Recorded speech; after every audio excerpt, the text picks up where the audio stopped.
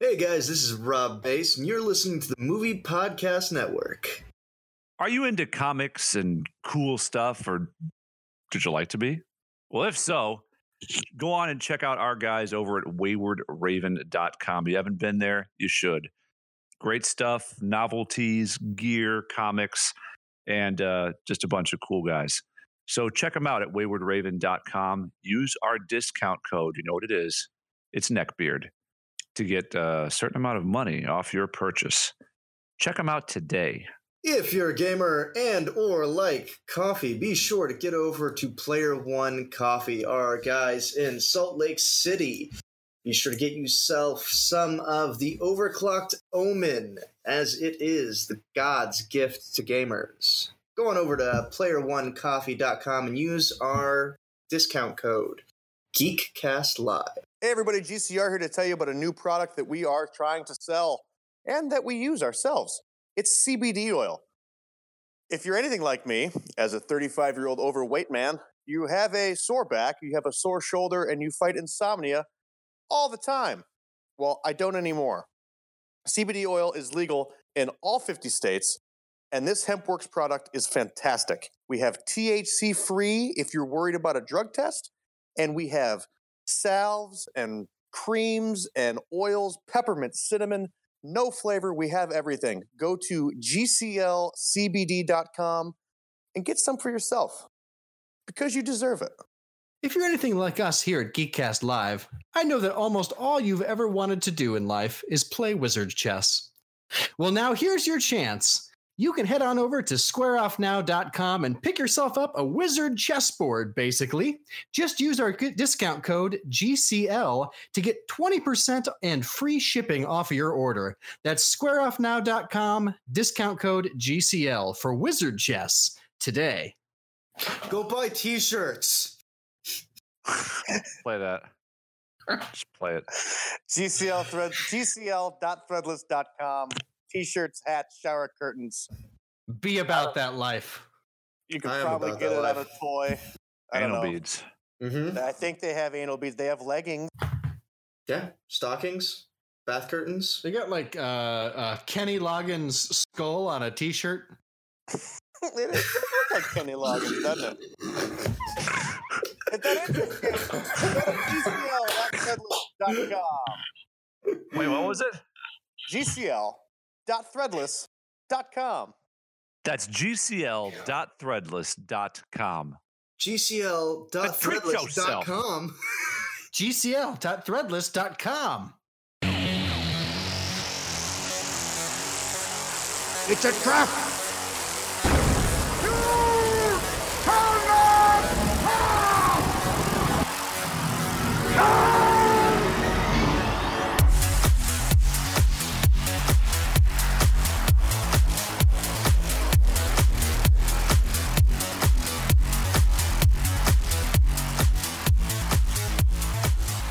Hello, everyone, and welcome to episode plethora. 270 of the Geek Wild Live waffle. podcast. I am your host, GCR, and with me, as always, Rob Bass. It's Nico. And Cartoon Me. oh man, it's been 9 weeks or something. It's been forever. Been so long. We're all on a podcast together. Yeah. It's truly fantastic. It feels like it's been Son an eternity in of dog years. A gun. It feels like it's been roughly 10 weeks. Yes. Nearly 2.5 months. Yes. That's what it feels like. All that. How is everyone? I'm a little tired. Other than that, I'm doing great. Yeah. Feeling saved. Like Saved. That's what I'm doing. Like by the bell? or your soul. Or like yes. or like a goalie. Like like a goalie. like a ninth inning closer. Ooh. Like a 16 that is also found. PlayStation. That is also accepted Jesus Christ as Lord and Savior. I'm basically John Rocker. so John Rocker. so John Rocker. Which makes sense. Of course, Yeah. that checks out. You'll have that. tracks. Well, it is good to hear of all of you again. It is nice. We don't even have it's like we've lost some chemistry almost. Like I don't even know. Yeah, I'm afraid. I'm like afraid to offend Rob. Everything's unnatural. Yeah. Well, don't worry. I'll think of 100 things to piss you off tonight. So Excellent. I'll get my mojo back pretty quick. We actually have a fairly busy show, to be honest. I mean, to be fair, That's not us. To be That's not how we fair. do we've this. got actually stuff on the agenda tonight. it's weird and fantastic. I really like it. Hot. But besides Yeah. the fact, like we could probably spend a long time talking about Is that me? Did I go again? San Diego Comic-Con, but we should probably wait till next week since San Diego Since Comic-Con is it's this weekend. Yeah. Which, I mean, I guess it'll be a couple days into it by the time that the podcast actually hits everyone's ear holes. But yeah, no, I'm really excited. I guess the only thing that I really know that's been dropped so far prior to that has been the announcement about Thor 4. Yes, For what? Which Taika Waititi. he's back. Yep. And they- Rob and I have Cool. we officially Dreamcast Beta Ray Bill today, Joe. Yeah, no, Ooh. I don't think that there will be a better casting. I I really hope assume they it's just Sarah pull through Jessica with this. Parker. Well, That was actually our backup. Hold on. Let me get his name so I can guess. I just said it. By all means. That was a good pick, though, Nick. That we had heavily discussed it, weighed our options. She did make the top two. she got Is a it- callback. Is it Charlie Heaton? Oh no! Oh, No, he's the closest in face.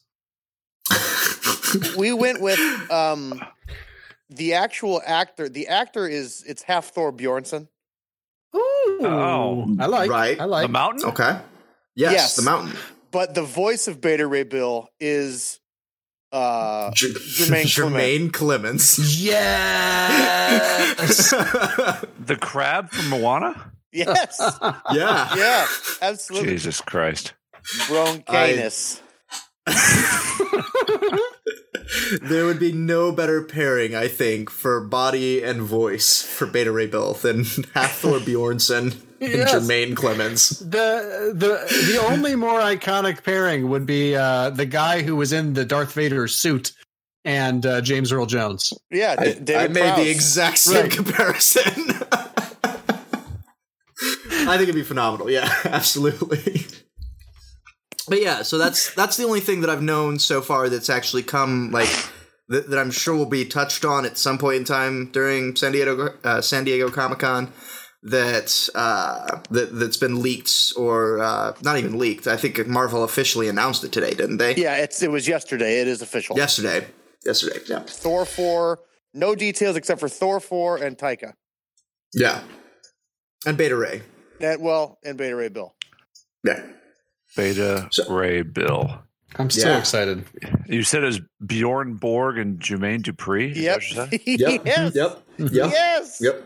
My new official cast. It's an odd pairing, but I mean, whatever. I'm not. Borg and Bjorn Jermaine Borg. Dupree. Did I have it wrong? Did I reverse that? Nope, that is spot on. Can you think of another person's celebrity's name that is also a fantastic undisclosed flavor of ice cream? Is there anything better than Jermaine Dupree? I could probably come up with one if given time and Right, alcohol. given time. Like what? No, like Butterscotch crumble waffle. So, well, That's not an actual someone's person's name. Yeah, Oh, is he that plays. not? Doesn't the guy play Sherlock? Yeah, he plays a dragon. I know I've seen him in a movie. Bandersnatch Cumberbund? Yeah, that's the That one. doesn't sound delicious. Build a Bear Cum Cumstain? Now we're getting somewhere.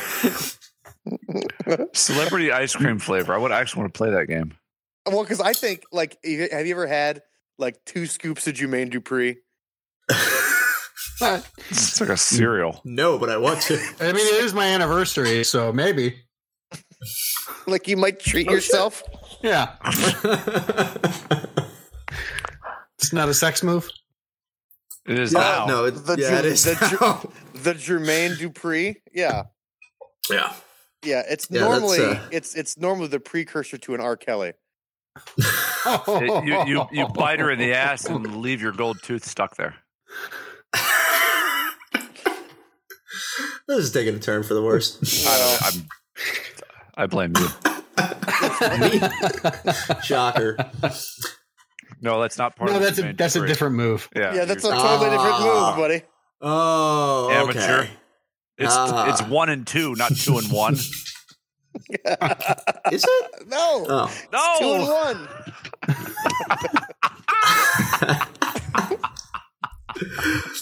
Well, it's good to be back.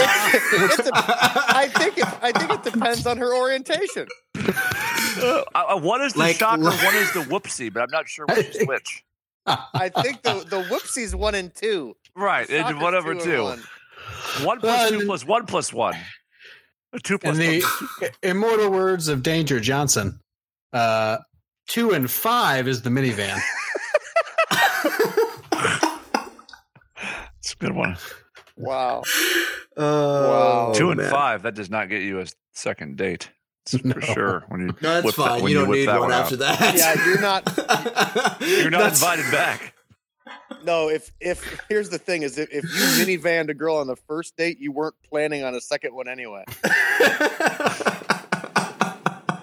I think that's how that goes. Yeah.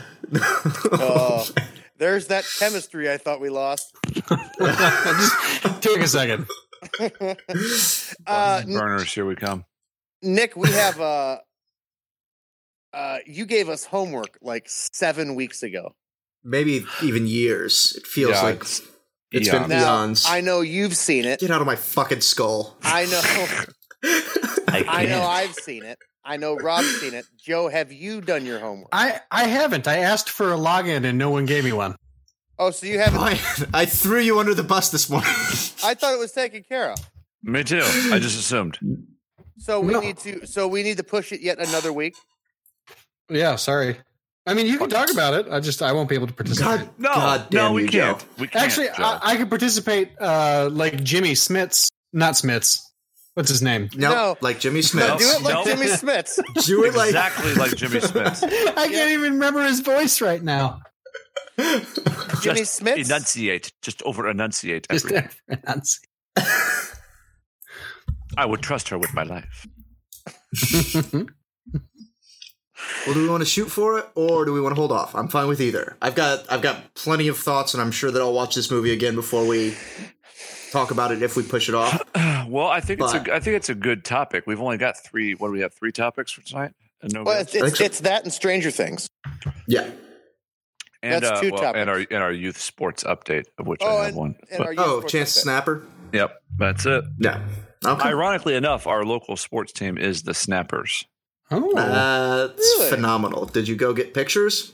Yeah, I've got some. With Chance? It's single A minor league baseball, so there's limited options. There's at least 3 white guys on that team that look like Chance the Rapper, though. It's not a good club. Just saying. Suburbs. I think they were called Bats, aren't they? Anyway. Bats, all that all that well, stuff. anyway, so I have thoughts. I'm brimming with them, so I need to out for it. Which specific set of thoughts are we on right now? Sunshine. Oh, yeah. Bring the ruckus. Okay. So, firstly, this movie, I'm very late to the party here. It's a dozen years old. Do people say that? It's 12 years old? I can't tell you how happy I am that I actually scooped all you guys on something. I just rarely happens. I had seen it to a point. Oh, your ass hurts. No, I did, because I remember seeing Kaneda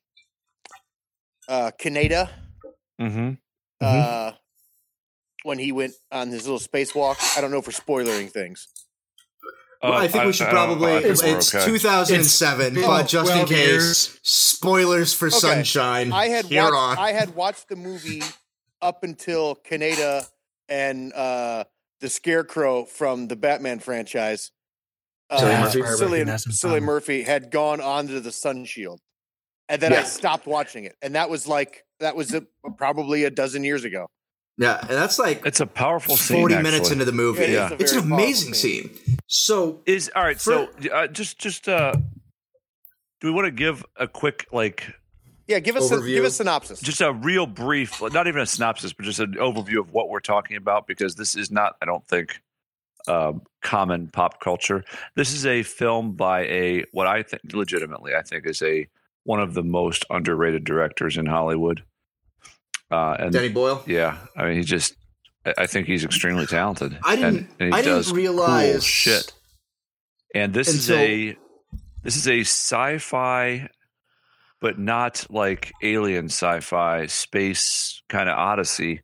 It's hard sci-fi or closer to hard sci-fi than things like Star Trek, Star Wars. I'd probably put it in a relatively similar boat as Alien.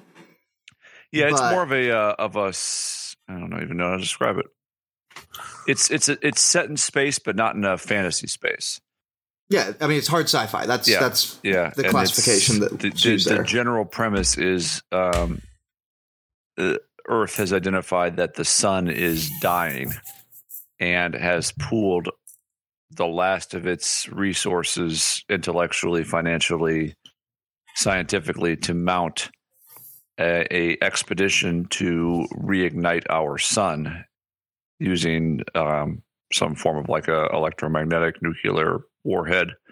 Right. And the first one went dark, went off the grid, went off radio contact. So this is the second and final mission is the premise for this film. And it's an ensemble cast, and proceed now to Rob. And I'd seen it, and I used it as a counterpunch to Rob's soliloquy on 2001: A Space Odyssey and Interstellar. Correct. And found out that they were not familiar with it. So I said, this is something we should talk about. And roll scene. And this, so I know that I give you shit about a great many things. Mm-hmm. This is probably one of the better things. This is probably the best thing that I think that you have ever brought into my life. Like I will genuinely give you that. This is including a the piece. Ice and Fire pen? And my second to it. Carry on. So I didn't realize until doing my research after having watched this. I ended up watching it finally last night, and then I was like kind of sleepy and groggy by the end, so I wanted to I ended up watching it again today to make sure that I had to basically, now I had seen all of it. Now I want to sit down and watch it and try and comprehend it a little bit better. Yeah, there's a lot. There's a lot to take in. There's a lot, and that's a fantastic thing. And a science fiction, anything, book, movie, television show, it's something that you should want to come back to over and over again to try and digest it a little bit more. And it left me with a lot of really cool thoughts and opinions and questions. And anyway, so I didn't realize that Danny Boyle, I didn't realize that Danny Boyle was the director of Sunshine, but also the director of 28 Days Later, Slumdog Millionaire, Shallow Grave, 127 Hours. This guy's got a fantastic track record. Yeah, I mean, he does some really he cool does work stuff. Yeah, he's solid. The casting is incredible. We had already said that there's Cillian Murphy in there. Chris Evans is in it. Mark Strong, Benedict Wong, Hiroyuki Sanada, who plays Kanata. Is one of my all-time favorite actors. He's really good. He's incredible, and he does great in this too. Cliff Curtis, who you know how we make fun of Seagal all the time for we do. What's his nationality? Mm-hmm. You should look at the filmography of Cliff Curtis. Yeah. He's been everything from he was like a Islamic terrorist to a Native American to just to a Mexican, he played a white guy. Tick Tick in 10,000 BC. In case you were wondering, he plays like every nationality. His Training Day part is probably my favorite of his. And he's from New Zealand, which I literally just now found out because I wasn't sure. But this cast, if you've never seen him, he looks like Ray Romano, but stung by bees. Wow. That's perfect. This cast is it's amazing. It's really solid. It's an A+ cast, and they do very, very, very well acted. This film, it is. It really is, and they do a lot with a little. There's only like 10 actors in the course of like maybe a dozen if you include like some of the stuff at the end. But there's only like 10 actors that the story revolves around and that are in the movie, period. So the scope of the movie, while it is like interstellar to some degree, interstellar in the sense that it's beyond stars, but they do a great job at really honing in on these characters and making this story really personal. And the actors, like we said, do such a great job really, really committing to the role and making it feel like these characters have been together for a while and they've been in space together for a while. And you get in sort of like this cramped positioning where it's you and a bunch of people shoved in a metal tube with nothing around you at all.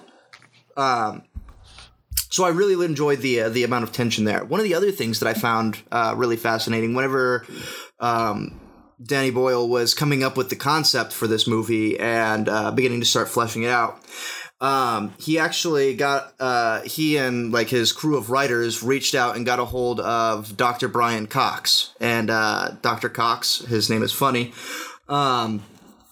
is a renowned physicist and astrophysicist, world renowned on a great scale, works at CERN, paid by the British government to basically make science cool, and very knowledgeable guy. I think he does his job. So there are some like scientific flaws in the movie overall, but for the most part, they do a really, really good job at trying to like adhere to a lot of scientific truths. And they do a really good job at making it hard sci-fi, being like grounded in reality to some degree, compared to things like Star Trek or Star Wars, like we said earlier, which is again why I kind of put it in a similar box to like Alien or Interstellar for that matter. Man, I thought it was fantastic. I really enjoyed the pacing, the story, even the amount of science they use, albeit like some of it's based on like highly theoretical stuff, things like cue balls, which basically is like something that was created during the course of the Big Bang, which is still. Okay. Cue balls are basically like this theory that it's like a cancerous growth, sort of, and stars with enough density that can cause the star to prematurely burn out or like feed off of it and cause them to start decaying and breaking things down on a like proton and neutron level, like beyond molecular levels. And the way that they go about this, like Nick had said, was by scraping together basically all of Earth's resources after the first attempt, which again went dark. So everything, all of the remaining uranium, explosive material, gunpowder, you name it, is cobbled together into effectively like a nuclear missile the size of Manhattan. And I don't know. It's just it was a really great thinking movie. It was thrilling. There's a lot of really like intellectual back and forth that I took quite a bit away from. And it's dark. It's real. That's a good word for it. It is definitely dark, and it's one of those ones where there's like no music, so it's just. Ooh, it's particularly haunting because it just is happening. It is, yeah, no, and they do a fantastic job with just using like there's no music with it, but you can hear like every creak and groan of metal in this massive ship that's propelling this giant solar shield essentially towards the sun, getting ever closer and closer. There's also some during the third act, there's some almost nausea-inducing camera work Oh, It's so good though. No, It it's really not. is. It isn't bad. And I think it's I read into it as it was their way of making you seem like you were running out of oxygen. See, that was my thought too. That was one of the big questions that I had, was like trying to understand the constant distortion that you saw. But whenever you like looked at the main characters through the lens of the camera, you didn't have that distortion. But whenever you were looking at things that the characters were looking at, you had that blur and that distortion, and it Correct. Right. And then there's also some. It literally is blink and you miss it, because when I had to rewind it for Natalie, I blinked and missed it. There's some subliminal stuff in there. Oh when they get to Icarus 1. Mm-hmm. There's flashes. I don't know. Did you guys catch that? I'm sure you did. Yeah, the snippets of the crew of Icarus 1. Yes. Yeah, and that I don't entirely understand. I like the immediate, the obvious answer is they're there to unsettle the viewer. Yes. And which it does. They do a great job, because the first time one that pops up, they're entering this, they're going through the airlock, and they're entering this derelict spaceship that has a solar shield on it, that's just orbiting the sun right now. And it's been dark for 7 years. Nobody has seen or heard anything. The first mission was wrote off as a failure, so that's hence why the second mission is even taking place. And so they enter the ship, and it's quiet and it's dark. You can see dust flitting through the little bit of light that you can actually see. The characters are, breaching into the spaceship, Icarus 1, broaching. Yeah, they're broaching it. I can make a flower. I can make a bird. I can make a flower. I can make an eagle. No. So they, and as soon as they step through the threshold, you can hear this white noise distortion sound, and for a split second, you see a face just pop out at you, and then it's gone. As quickly as it was there, it's gone. And then it happens a couple of more times. And I still don't, other than to unnerve you and just kind of generally disturb you, I'm not entirely sure why that was in the film. It's the only I reason. liked it. It's it was good cinematography. You. But yeah. It's there to mess with you.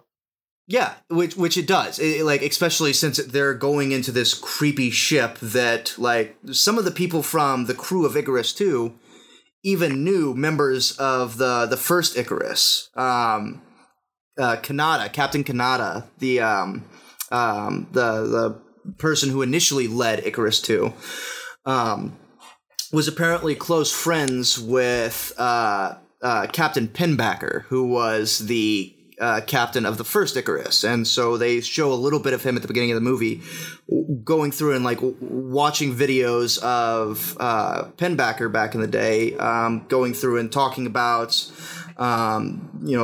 different astrophysics things and engineering things. He was kind of Pinbacker was apparently a sort of mentor to Kanata. And then, anyway, as the story progresses, it just continues to get creepier and creepier, and people start dying off, and the mission, which was already getting to the point of being, the crew is coming to the realization that they were no longer going to be able to complete this mission, or that things were just becoming more and more dire. Especially considering the weight of the entire world rested on these, 10 people's shoulders. And by the time that they get to the Icarus 1, a couple of them have already gone and gotten killed off or injured, or gone kind of off the deep end for various reasons. And then they start getting really they start getting a philosophical with it to a certain degree. I didn't understand. Yeah, the philosophical side of it plays a huge role in the second half of the movie. It becomes yes, kind in of the second half, it study absolutely does of human not behavior, but like human psychology. I wish I would have known what stress. happened to Icarus 1 and specifically to Pinbacker. Right, because it seems like that's a pretty interesting switch to flip. Right, but so my theory on this is okay. So are you guys familiar with like the like concept of like I'm sure there's a better term than what I'm going to use, but like sun madness or something like that? Like if you stare at the sun for too long, or say you're like out in the desert just baking beneath the sun and you've got nothing but the sun, it's heat sickness, glaring at you. Heat sickness. There we go. That sounds sunstroke. Sunstroke. There we go. Perfect. So obviously getting that much closer to the sun, not necessarily the proximity is going to get you, but the continued the continued possibility for exposure could potentially drive you real fucking crazy. I mean, if you look at Cliff Curtis's character, Searle, throughout most of the movie, while his character is around, he's very deliberately staring at the sun and constantly like pushing the boundaries of like what's the brightness that I can see. Whenever like people are seeing it more directly, he like the question that he's asking them, like the last question that he asks one of the characters before they die is, what do you see? What's it like? Like constantly like poking and prodding and wanting to know more and more about this thing that he's sat and looked at for a long time. Especially since it's their destination and they're heading right towards it.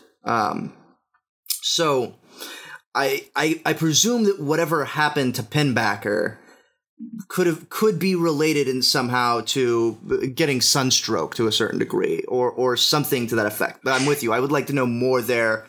Where did that switch flip? What there's happened? Some kind of mania that has set in.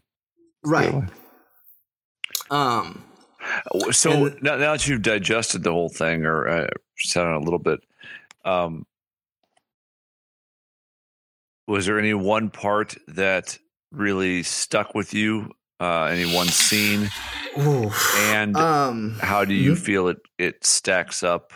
Not like rating wise, but how does it stack up against like an Interstellar in terms of this? I think you called it hard sci-fi kind of epic. Yeah.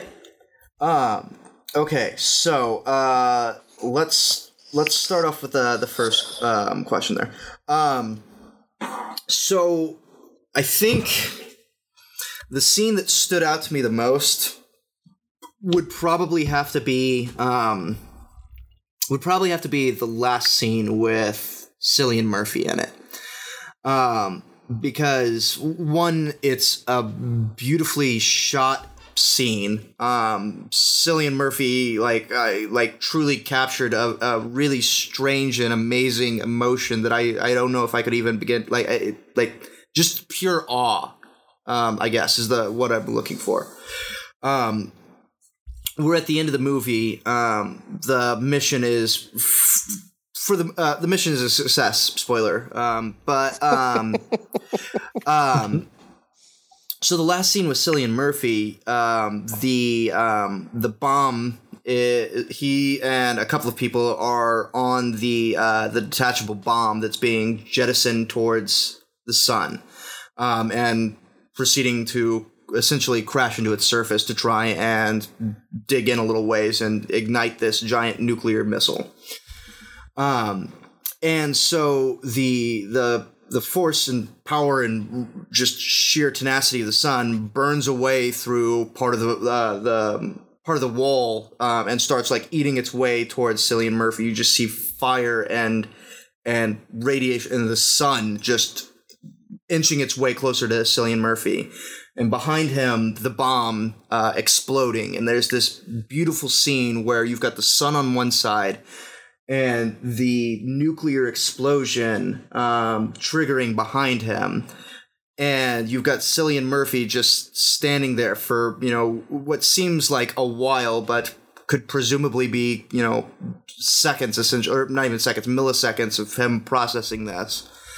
And it's this, like, it's just a beautiful scene in its own, but it's a fantastic like metaphor. Even the whole premise of this movie is man versus nature, and something so terribly catastrophic that that even if they succeed, like all of the people that we've met are inevitably doomed. All the people that you followed are doomed. Period.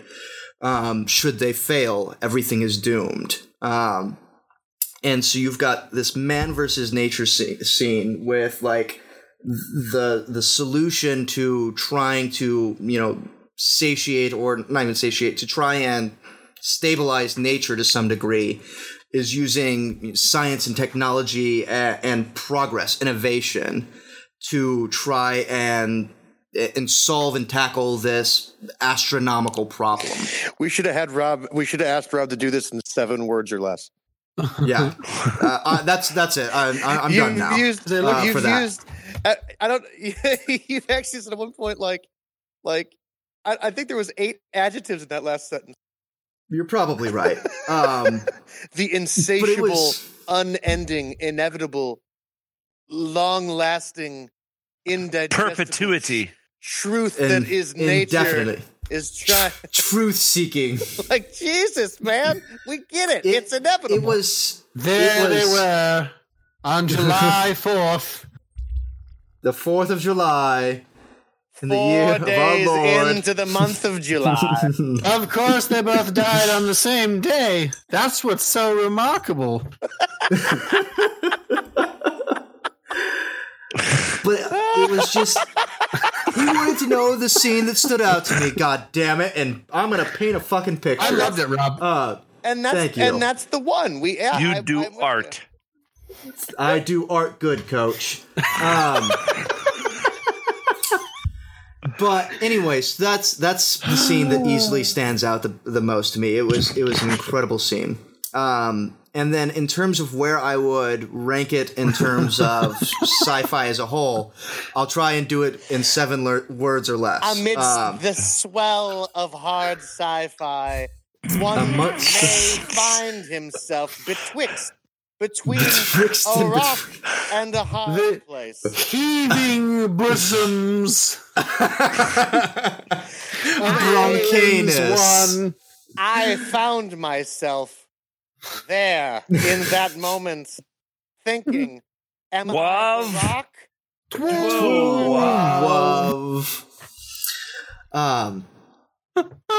Anyway, I would put it above the middle, Alien, but below the mean. But below the means, I would put it above Alien, and I would probably go so far as to put it on par with 2001: A Space Odyssey. That's high praise from you. That is high praise. I do really like 2001, but I don't think that it quite touches or eclipses or shadows or. I'm trying to think of other words now. Anyway, doesn't quite reach the heights of Interstellar. It does not move in the same gravitational pull and circle.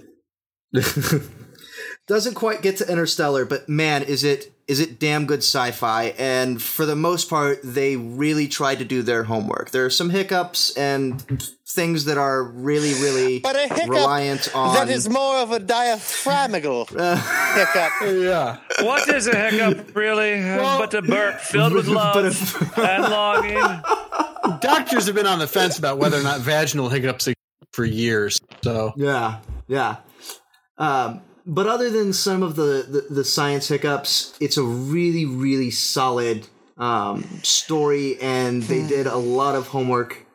And they got one of the foremost astrophysicists in the world currently to come in. Queefs has come forth. If that is not the show title tonight. Anyway, they did their homework. It really turned out well. Nice. So, as you can see, Rob is indifferent. But I give it a 5. No, it's worth it. If you haven't watched it and you like sci-fi, do yourself a service and watch it. It's on HBO. It's very underrated, very memorable. To me, the movie hits its high point when, and I think there's 3 instances where a very important, very heavy decision has to be made. Yeah. Mm-hmm. And that's where I think the movie shines the most because it stops being a horror movie, a thriller movie, a science movie. It just it becomes like just a people movie where Yes. where like it's what I like the most about like apocalyptic shit is that you have there's hard decisions to be made.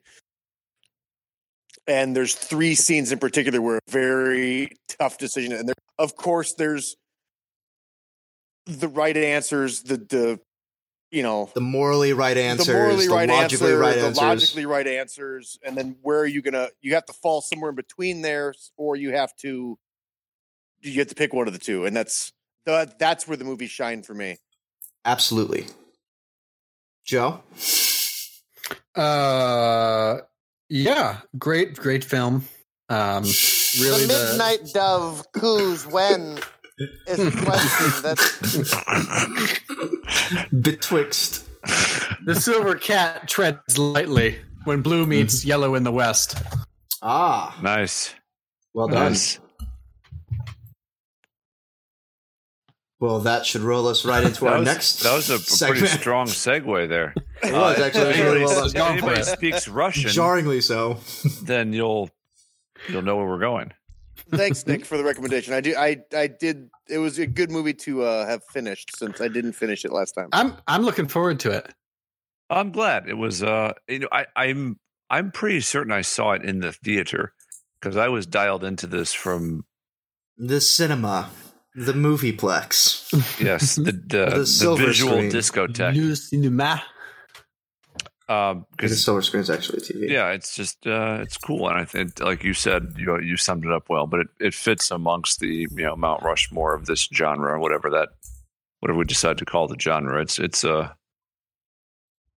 very cool, especially if you like Danny Boyle's type of work. It's just a quality film.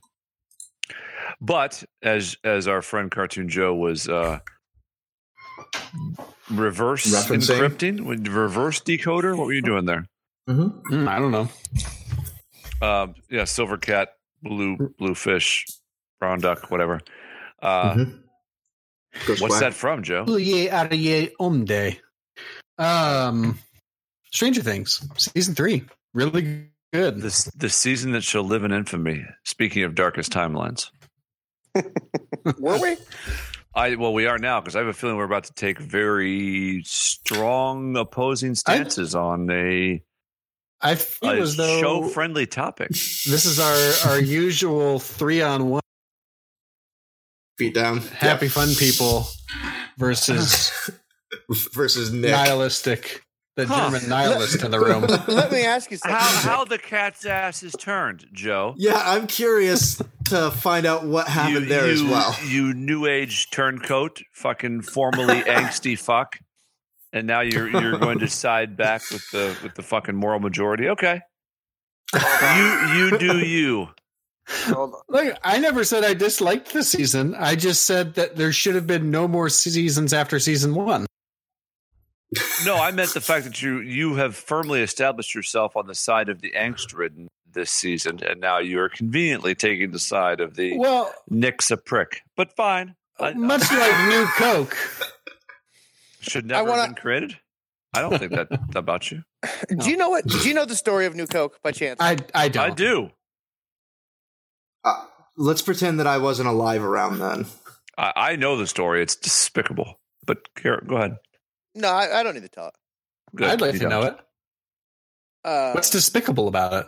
They brought out New Coke, right? Everybody hated it because it wasn't Coca-Cola Classic. Right. So they pulled New Coke. Right. You know what New Coke is now? Old Coke? It's the Coke you get at McDonald's. Oh shit! Really? It's just a sweeter version. It's just sweeter Coke. Easier. So the Coke that everyone hated is the Coke now that everyone loves. Like, oh, that McDonald's Coke, that's like the best. Yeah, everybody loves McDonald's Coke. I don't think McDonald's Coke is anything special. I don't think it's sweeter. They made New Coke to close the gap with Pepsi that they thought they had to close the gap of. Because Pepsi tastes like fucking piss with 5 times the sugar in it. Fuck you, Pepsi. Diabetic piss. And So anyway, I have I'm a sorry. question. I think the listeners can draw the line in the sand as to where they believe we're going to fall here. But I want to clarify something, Nick, with you. I know you didn't like this season. Now, is it one of those I wouldn't things go that where- far. I wouldn't go that that's- far. Is it one of those things where like you believe it's the weakest season, but you still enjoyed yourself, or did you Yes, not like yes. the season? No, Oh, okay. I mean, I could argue that point for viewer ratings, I suppose. All 5 of them. But no, obviously, everybody on this show is a Stranger Things, a fan of the franchise. What I felt was this season in particular took a fork in the road that I have been against across all platforms for years, which is I felt like they forced it just to get another season in, and they fell victim to their own tropes, and they lost a lot of what I felt was the real meaty substance of what made the show great. And I thought it was lazy. And by comparison, it is, it's a significant step down from the first season and a marginal step down from the second season. So, Okay. no, I'm not a Stranger Things hater. I didn't even hate the season. I watched it, but the whole time I was watching it, I was shaking my head and like pursed lips. So go ahead, take your shots. I'm prepared to defend my position. I have less shots to take at you now, to be completely honest, that's how I feel. I was under the impression that you I hated this season. You're an That's asshole, right. Nick. That's my guy. Your opinion's bad, and you should feel bad. So let's do this. We had Your opinions are not valid. And there's no place for them here. Do you have like an improvised video essays stuff to say about it? You know me. I don't need no introductions and shit. Anyway, let's do this exercise. I just want the words thumbs up, thumbs down. Either one. Okay. Say thumbs up or thumbs down. Okay. With nothing else to it. That's it. That's the only. We can Elaborate afterwards? There will be. We could get into it after the thumbs up, thumbs down. Okay. The new character of Robin. Thumbs up. Thumbs up. Thumbs up. Okay. Yeah. We know who her parents are, correct? We've all seen Yes. Okay. Like Forgotten who her the dad actress is, that's or in It's Ethan in Hawke. universe. Thank you. Obi-Wan. Oh. Joe. I think that's Ewan McGregor, but I thank for the bait. No, it's not. It's Ethan Hawke. What? Stay on Different. task, Joe. Very confused. Thumbs up or thumbs down? Fake fan. What? Thumbs down. To what? My Thumbs up. confusion. Oh, Thumbs up or two thumbs thumbs down? up. The Ebert. increased role for Marty Bauman. Thumbs up. Thumbs up. Which one was? He's the Okay. journalist / conspiracy theorist / I was going to Oh, say he's thumbs up for sure. Conspiracy Yeah. Houston. Yeah. Yep. Conspiracy, I'll there we give go. that a thumbs up. Sure. thumbs up, thumbs down. The hard to kill Russian Terminator. Mm. Thumbs down. Thumbs I mean, down. Thumbs down for me. 10th thumbs. Oh, and Yeah. a thumb up and a thumbs there down. we go. 10 Yeah. thumbs. No. Thumbs down. No, I'm a no middle ground. I'm a thumbs Nope. down. Not on that one. Okay, thumbs down then. Thumbs up, thumbs down. Erica. Thumbs up. Yeah, I'll thumbs that up. I too give it a thumbs up. One thumb up, one thumb neutral. Ooh, an up and a Ooh. neutral. Yeah. Oh, Interesting. Excellent. That's a thumbs up, thumbs down. The Dusty Bun Susie Poo scene. I'll thumbs that up. That's thumbs up That's 2 thumbs up for from me. me. Yeah. that's- Well, it's thumbs up without. I think it's any arguably the figure. best scene in the whole season, the whole series. It Wow. definitely took me by Slow surprise. down there. I don't know if I'd go that far, but it Slow took me it by down. surprise, pleasantly so. Now, you actually said something, Joe, in our text block that in the last episode, I think you said there's like the two best moments in Stranger Things history or in the season? I think Stranger Things history. Okay, well, I have to dig in. I'm gonna have to take. Yeah, I don't even know what you're gonna say, but I'm gonna have to take apart. I've forgotten what the second one was I'm because gonna I take apart started your rewatching it. confidence. So you don't have a job interview or anything next week, do you? You just said the Susie Poo thing. Is it the speech? I'm trying to remember what the other one was. Was it the speech? No. That was speech. Oh yes, it was the speech. It was absolutely speech? At the end. The letter. speech, yeah. That's not the a Hopper speech. Let's use proper semantics here. The kids. monologue. It was a speech. It's not a speech. A speech is given in front of an audience and projected. Which he was intending to give in front of two characters. One character. Therefore, having two characters. Either way, not a speech. Characters. A monologue is more accurate. Carry on. It ended up being a monologue, but it was intended to be a speech. Soliloquy. Did you know that Millie Bobby Brown didn't have anything? She hadn't read the speech before that scene, and they played the audio of the monologue for her in that take. So her reaction is just a real reaction to what she was hearing for the first time. I did know awesome. that, and it's tremendous. I didn't know that, but that's very cool. Thumbs up, unless we're delving more into that really quick. Thumbs up, thumbs down. Steve Harrington this year. Yeah, I'll give him a thumbs up. It was a weird. I wasn't expecting how real he got to some extent. Well, I wasn't expecting him in a sailor outfit the entire season. I go neutral. I thought they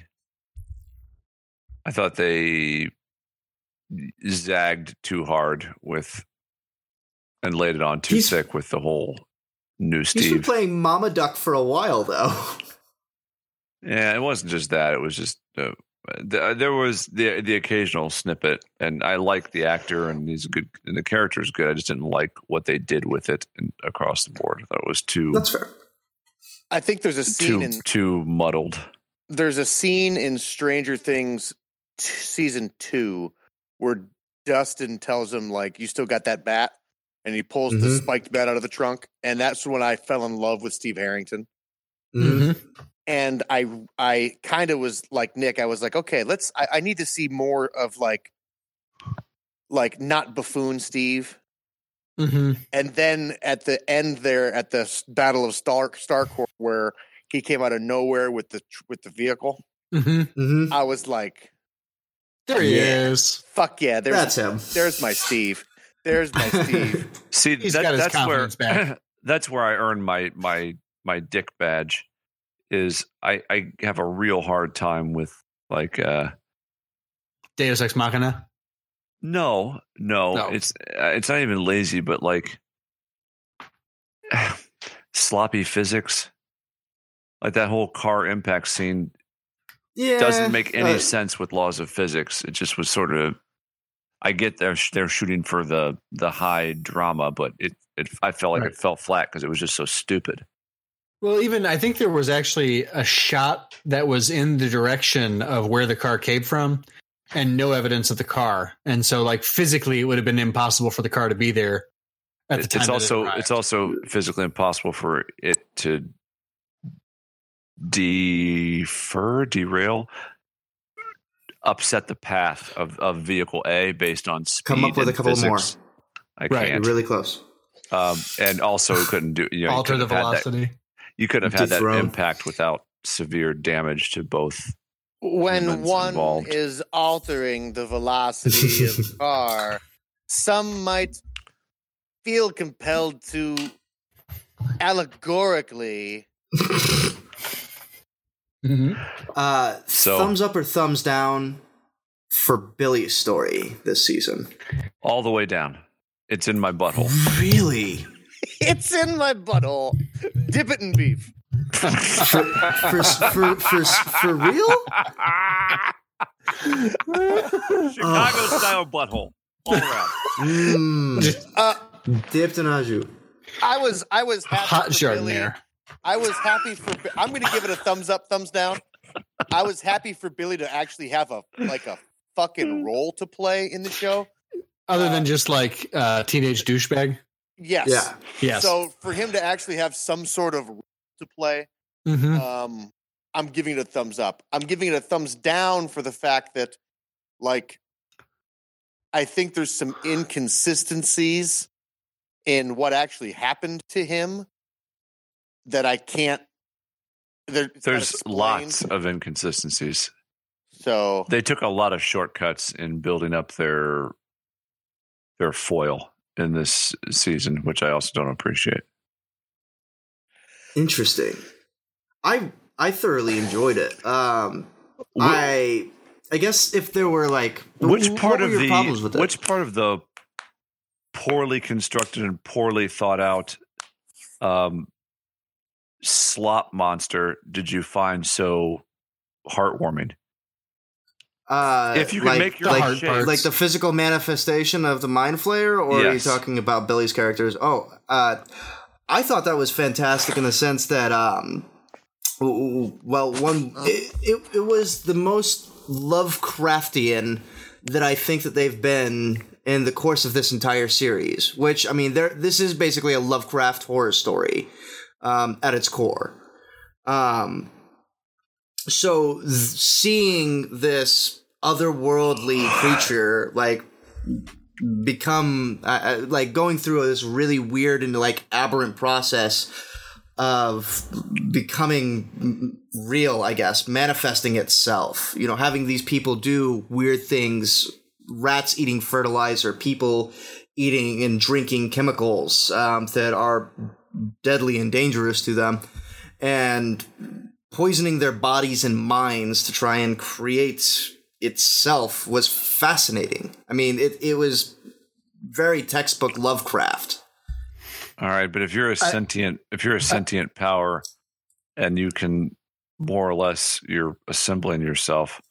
I don't know why assemble it in such a form that is the most unusable form that you could come up with ergonomically. I think maybe it didn't It's realize a giant sliquid monster of flesh. I mean, it could probably take a great many forms. I mean, I don't know. it just chose its natural form, quote unquote. Right. Yeah, it just chose something that's comfortable with. Okay. my guess. problem with the whole thing is that I have so many problems. did it not do that to Billy? That's the weird thing is that it chose not to for some reason. Now, did it choose? Yeah. Did it choose not to because it needed Billy to act as its agent?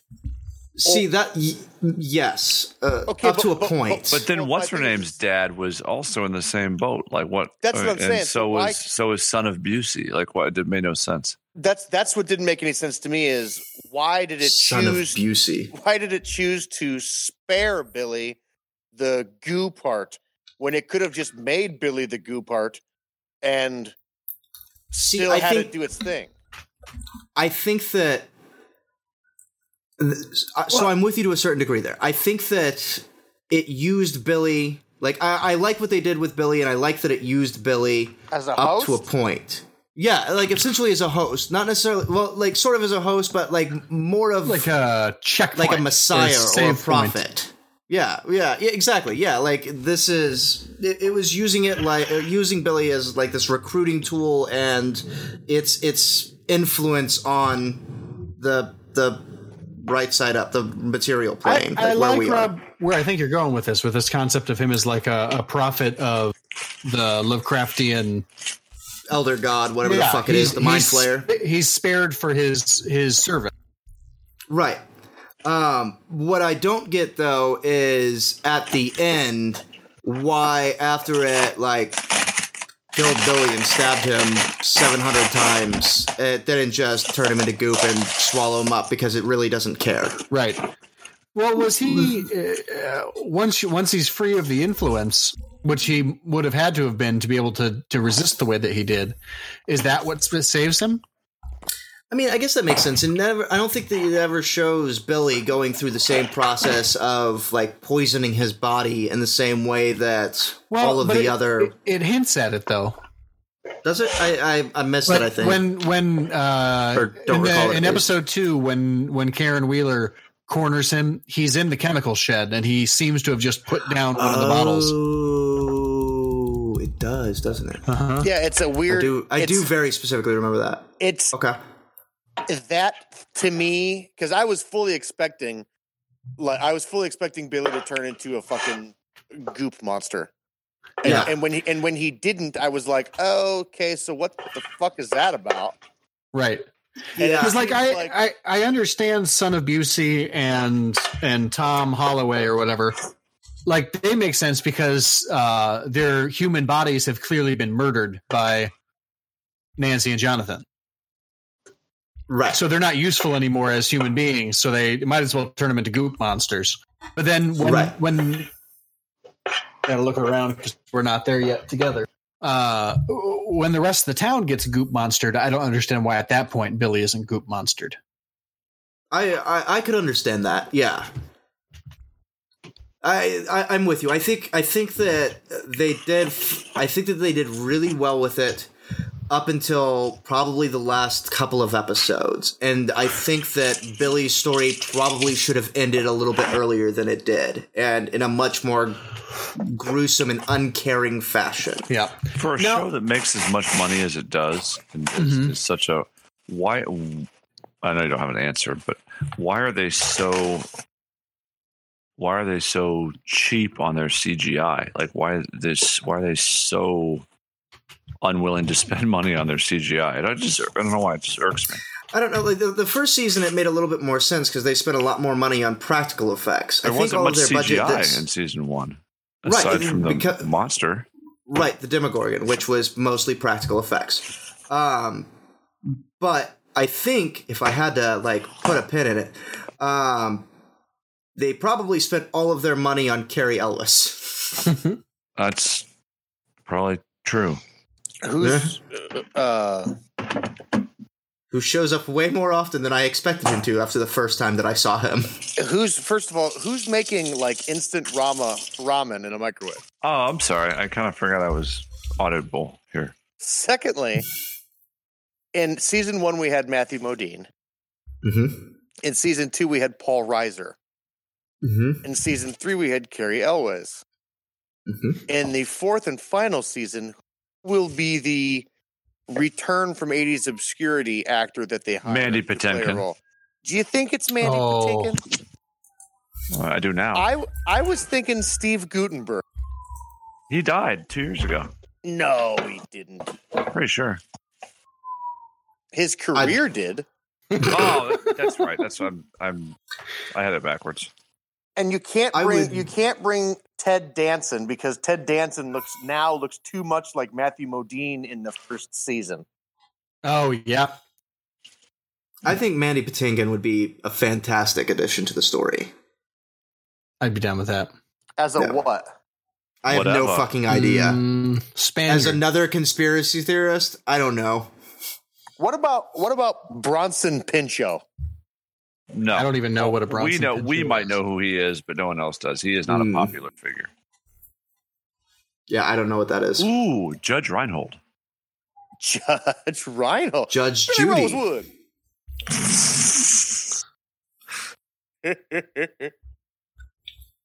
I would love Judge Reinhold. I like that a lot. So, but back to what happened to his face? A lot. Judge Reinhold. He looks like fucking Charlie McCarthy. Are you sure you're not looking at a picture of Charlie McCarthy? Reasonably certain. Or Andrew McCarthy. Search Judge Reinhold. So, Rob, you were passionate about many things today. That's right. Give me something about season 3 that makes you willing to fall on the sword for it. Because I'm truly at a loss to think of what could be so impactful that would make one want to draw a definitive stance on this season. I thought that it despite it playing to some tropes, which it does play to tropes quite a bit in this season, more so than it does in the previous couple of seasons. I think that they handled the development and growth of these characters, mostly the children growing into young adults, making their way downtown, walking fast. They really handled them growing up in a relatively realistic manner, and they still have the connections and like the things that actually drew you into the individual characters there, and they do it well.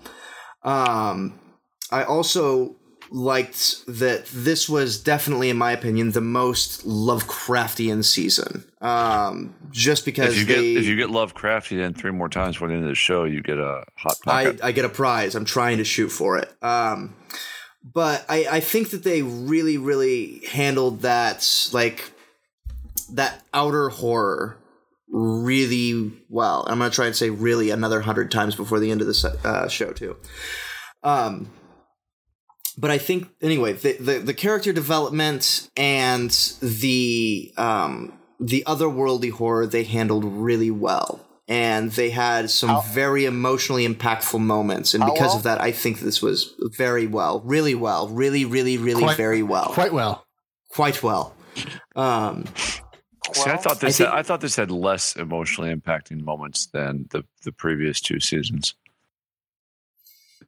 I think they had fewer. I agree with you, but they paid off more for me. I didn't get it. Wasn't feeling it. Really? Yeah, it seems like I spent each episode trying to self-heal from the many, many, many gut shots of Noah Schnapp completely fucking not knowing how to act anymore since he aged, and rubbing his chicken skin neck every single episode and then making that stupid face, which is all he does. I thought he kind of almost ruined it. I thought he's awful actor and just bad character work on top of that. Made it pretty tough. I enjoyed him a lot this season. Why? For what? He did zero. He was the only person who wasn't distracted by sex to the point that he didn't realize what the fuck was going on. And a lot of that has to do with the fact that as a character, he has a stalled development because he spent the time in the Upside Down and then spent the time he's a traumatized child. He's a traumatized child. He's trying to capture a thing, and he's not at the same developmental level as his peers because of it. And so I thought he was playing somebody who was re-experiencing his trauma in the moment. And so his eyes are going blank, and he's focused on his chicken skin neck because that's what happens when you relive your trauma. Mm-hmm. I agree with Rob's general premise about the, social development angle. I thought it hit on a lot of those well. I had an issue with so many things that you find something you like and then you go back to that well too many times and it becomes watered down. We've seen it with all of our favorite series, and we've talked about it, kind of ad nauseum. But I think the victim in season 3 was just the overuse of 11 and like her abilities. It was like every episode she was doing something telekinetic, and it became.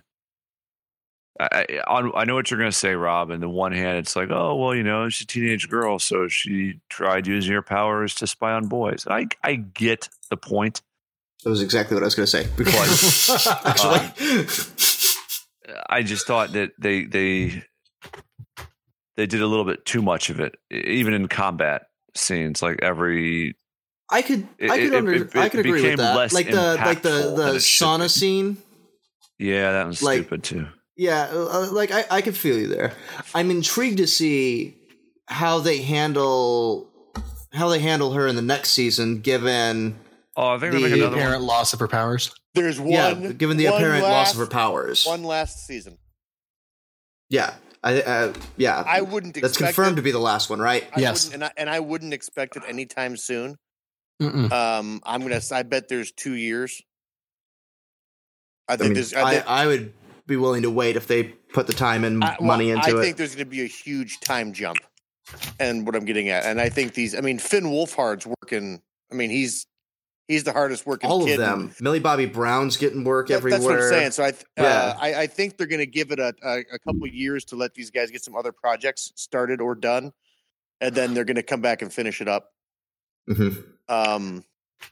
Boy, I hope they make it darker, and I hope they make it. less I hope campy. the last season is the darkest season of them all. That was, if I had my one problem with this season was they took, I thought, a great character in Joyce, yeah, Mm-hmm. and turned her into like these magnets.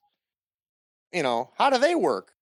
yeah. She And- doesn't work well as like I'm just a sort of Like, I mean, Man, I'm a- I loved I'm a- her I'm a- even more this season than in the other one. well-functioning lower middle class of mom. course you did, Joe. Yep. I thought that she played a detective better than Hopper did Yeah. throughout the course of the Which is a season. problem. Hopper's also not a detective. Right, Hopper's just a cop, but like she played a detective essentially. She was asking a really stupid, simple question: "Is why are my magnets not working?" over and over again. But because of her, they kept pushing the story so far along, and it's not like she was just asking this question over and over again and not getting anything from it. She went to the old science teacher to figure out how do magnets actually work. Okay, cool. So then what could cause this on such a big scale? Oh, a theoretical device that could cost tons of money. This sounds like something that I know about. Let's go back to that place. They go back to that place. They get attacked by Russians. Isn't that big a town? Are we even going to talk about it's that? not. Are we going to talk about the goddamn Red Dawn conspiracy? I thought it was... That's the biggest plot hole in the whole thing. What did they do with all that dirt? It's impossible for me to overlook Yes. that whole thing. I will agree. That was definitely the absolute weakest link in the season. The thing is, though, one of the things that I think is great about this show, and one of the things that I think they're capturing perfectly, and it's part of why I love it so much, even though like they're Just how getting more oblivious tropey, and Hoosiers there are are. certain parts of it that are not as good anymore. But they're better for being bad because this whole thing it's a dime store horror fiction story. Mm-hmm. Yes. Yeah. And as you go along and an But author is season to write, one wasn't. The show wasn't built to be that. It was built to be that's that. why they designed the it's the first one in the series. It was pulp horror to begin with. Yeah, it's the one that gets you hooked so that you read the other four or the other three, whatever it is. Yeah, You know, what Reddit article this did you is pull this that has from? entirely been like textbook pulp horror. They talked about it in the interviews when they first. That's why they designed the title card the way that they did, so that it would look like dime store pulp horror. I thought they were designed to be Stephen King-esque and 80s-esque, played at a time period. That was part of it, what I but heard. it was so that you would see Right. it. It was similar to what you'd see standing in a bookstore or a gas station and picking up this kind of pulpy horror. No, Yes, it's I mean, been Stephen pulp King horror was from part the of start. that, but Yeah, that's because he was part of that. I agree to disagree, but your point is taken. you're wrong, but continue. Stephen King is not pulp horror in any stretch of the imagination. He's not now. He's not Disagree now. with you. Short stories doesn't equal pulp. No, but that's how he's. But that's how but he. that's how he got. Like that's how he cut his That's how he got teeth. started, and then also like No, that's he didn't just like write it and be or Christine or anything else and like but he wrote suddenly those during the time famous. period. He wrote those in the time period this show is set. He wrote his breakout stuff during the late 60s, early 70s. Which was What? Why are you asking? very me? confused. pulp I have no horror idea. is the word that you were looking for. I just got home late. I have no idea what your stuff is. I'm so confused. Lindsay, we are having a very important discussion right now. Yeah. It matters so much. Did he just say, listen, I got home late. I don't look like Frederick Douglass. Yeah, that's what I Is heard. that what he said? I don't look like Frederick Douglass. I don't look like Frederick Douglass. Only when I'm wearing my going out jacket. So I guess that's me. beard.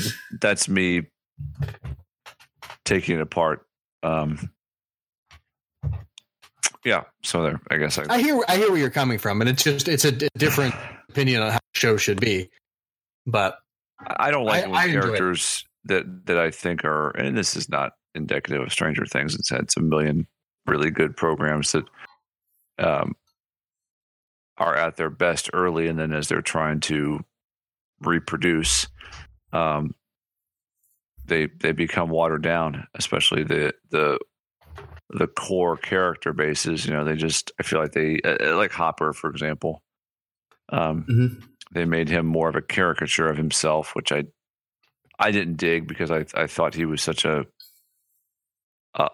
truly focal point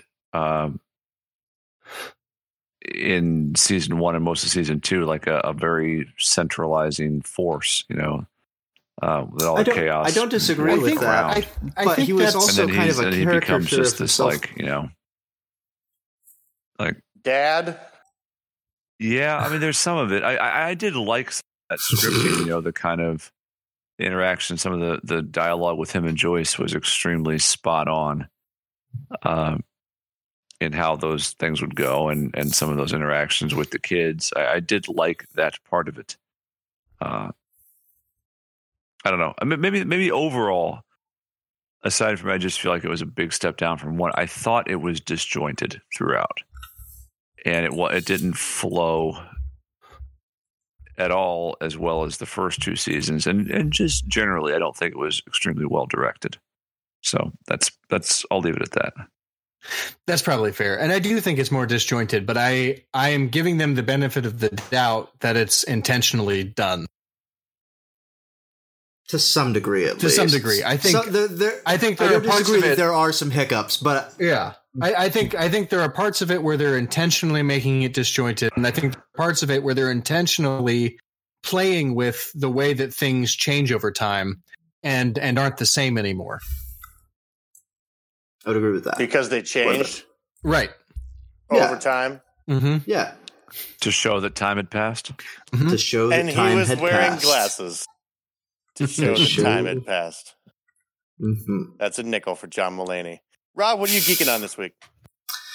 Well, you've been hyping it up enough at this point in time, and we are getting closer and closer to it. Gen Con. It's right around the corner, and I'm ready for it. I'm ready for it to be here. I'm ready to hang out with you guys, to get drinks in Indianapolis again, to go and explore all of the new booths, to see all of our old friends. I'm just ready for it to be Gen Con. So I've really been excited and getting hyped up for that. Here, here. Here indeed. Joseph, what have you been geeking on this week? I've been geeking on marriage, the concept of marriage. I've been married for 4 years as of this recording. There you go. That's bizarre. As of today. That seems wow. Yeah. It's That's a exciting. lie. It's a lie. That's No, true. I'm very excited. Like, that's awesome. It's 4 years and like 3 hours. Is that better? Yes, More Thank accurate you. for you? But- it is. Yeah. So What? Okay. Not a lot of your wedding pictures came up on my Facebook memories today. that's fun. That means that this episode is like the anniversary of Rob's tequila episode. Fourth anniversary It is of the me fourth anniversary deleting of the the most episode. important. Yep. Hey, Joe, it's your Aunt Candy and Uncle Kevin. We just want to tell you we're proud of you. And bop, bop, bop, bop, bop, bop, bop, bop. Bop, bop, bop, bop, bop, bop. Art. So good. So good. Yeah, that's what man. I'm geeking on that this week. It's really exciting. We're going to go see Hamilton next week to celebrate. So Cute. pumped about Cool. that as well. So Nice. yeah, Nick, what are you geeking on this week? I am geek free this week. I have spent all my energies on the topics previously discussed in the in this segment. I used up some time on Stranger Things, getting fully caught up, and it's been put a pin in this for next week. I had a monologue of youth sports anecdotes that dominated my week, but I'll save those for next week. That has been entirely my last 7 days, was getting caught up on show fodder and finishing out our baseball softball season. So look at this: 3 pulp horror stories from 1959, 8 of them from 1960, another one in 1961, 2 in 1963. 1 in 1964, 2 more in 1965. What are you talking about? Man, and we haven't even gotten to the 80s yet. Stephen King and how you're fucking wrong. No, it's exactly, you just proved my point there, self-fellatio guy. That's exactly what I said, is that he wrote his pulp stuff early and he was writing epic novels in 84. I believe Plenty of pulp horrors here. I believe it's 1981. autofellatio. No, There's another 5. you're wrong. You're right. 1982, there's another 6. 1983, nothing but pulp horror stories that came out. 1984, Nonsense. the year of this. All but one of his productions, his publications from that year. What are were you reading? Pulp horror short stories. Stephen King's fucking bibliography. I'm opening it up right now. Just have it on hand. His single novella from 1984, the year Stop of using this, the word novella. All right. It You says novella bud. right here. Well, it's a The word. Ballad of the Flexible Bullet, which was published in the magazine of fantasy and science fiction, which was known for pulp stories, motherfucker. He's Do also you an speak it? OCD writer. I mean, he was putting out material every year. Let's see. I don't think that means what you think it means. What did I say? Ryan, what have you been geeking on? What I've been geeking on? Yeah. Wait, what did please, what did I say? OCD? Did I said that? Yeah, Yeah. Yes, you did. yeah. He's Oh, an objective. He's an objective, cynical dissenter. Oh, okay. Yeah. He's compulsive. He writes constantly. So I got what you I mean, meant. The Dark Tower is 82. All right, yes, pole smoker. So he might have been throwing some rags around to keep himself flexible, but he was putting out juggernauts of science fiction during those times. Yep, the juggernaut who carries the crystal of The crystal of Cyterac. cider deck. I'm gonna tear you in half. Anyway, Ryan. Go on. Honestly, this week, I was geeking on Amazon Prime Day. I think that's what I geeked on the most. Yeah, it's been a lackluster week, man. I don't know what to tell you. I did get a lot of cool stuff though. I got Saga, a hardback of Saga Nice. Volume 1, Issue 1, Book 1, whatever it is. You're going to enjoy that. I got 3 or 4 brand new knives, vegetables and fish and meat and stuff. And other cutting things. Man, we got a lot. We got a new trash can. It's been a great couple days. A steady stream of packages showing up at the house. So that's Never mind. also there was a cool game I saw on Facebook called Moonraker, and I reached out. Their Kickstarter is going to go live in September. It's a deck builder. It's in space. The artwork I thought looked really cool. That's what caught my eye. It does look good. And I've been into deck builders lately. Actually, my whole life. And I reached out to them on Facebook and said, "Hey, are you going to be at Gen Con?" And they said, "We're going to be there, but we won't have like an official presence. It's too expensive right now." You know, yada yada. And yada. you, Spider-Man, pointed at them. Yes, exactly. And then they said, "Would you want to like would you like to get together and play? Like we could put you through a game?" And I said, Ooh. I said I would love to do that. Could we? I could get my whole crew there. We could do like a live play test. We could do it for a podcast. And they said, well, how about we just send you a copy of the game? What's your address? So before Gen Con, I will have a copy of Moonraker, and we will get to play it and review it here on the show. Awesome. Well, I'm hot very about diggity that. dog. Yes. That kicks So- ass. If you are someone who has a game and you want to play it on this, just send it to us. We'll play it. Yeah. It's easy publicity. If you liked what Word. you heard tonight and you want to hear more of it, you can help by going to Patreon at patreon.com/geekcastlive and give us some money for things to do. Like Rob and I may or may not have designed a trucker hat today. It's true. Time The will odds tell. are high. And if you like what you heard, be sure to go over to iTunes, Google Play, or whatever you listen to your podcast on. Be sure to like us, subscribe, give us 5 stars, and tell us what your favorite pulp horror story from Stephen King is. Or his actual books. No, the pulp horror stuff.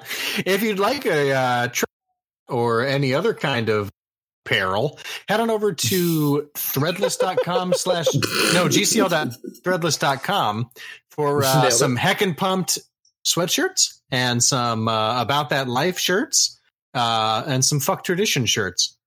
Yeah. So Ooh, among other things. I need to get a nice Fuck Tradition shirt before Gen Con, I think. Ooh, and a coffee mug. Yeah. Yes. Yes. Do that. Call your grandparents. Auf Wiedersehen. All mine. Bye. Bye. Bye. Call my grandparents.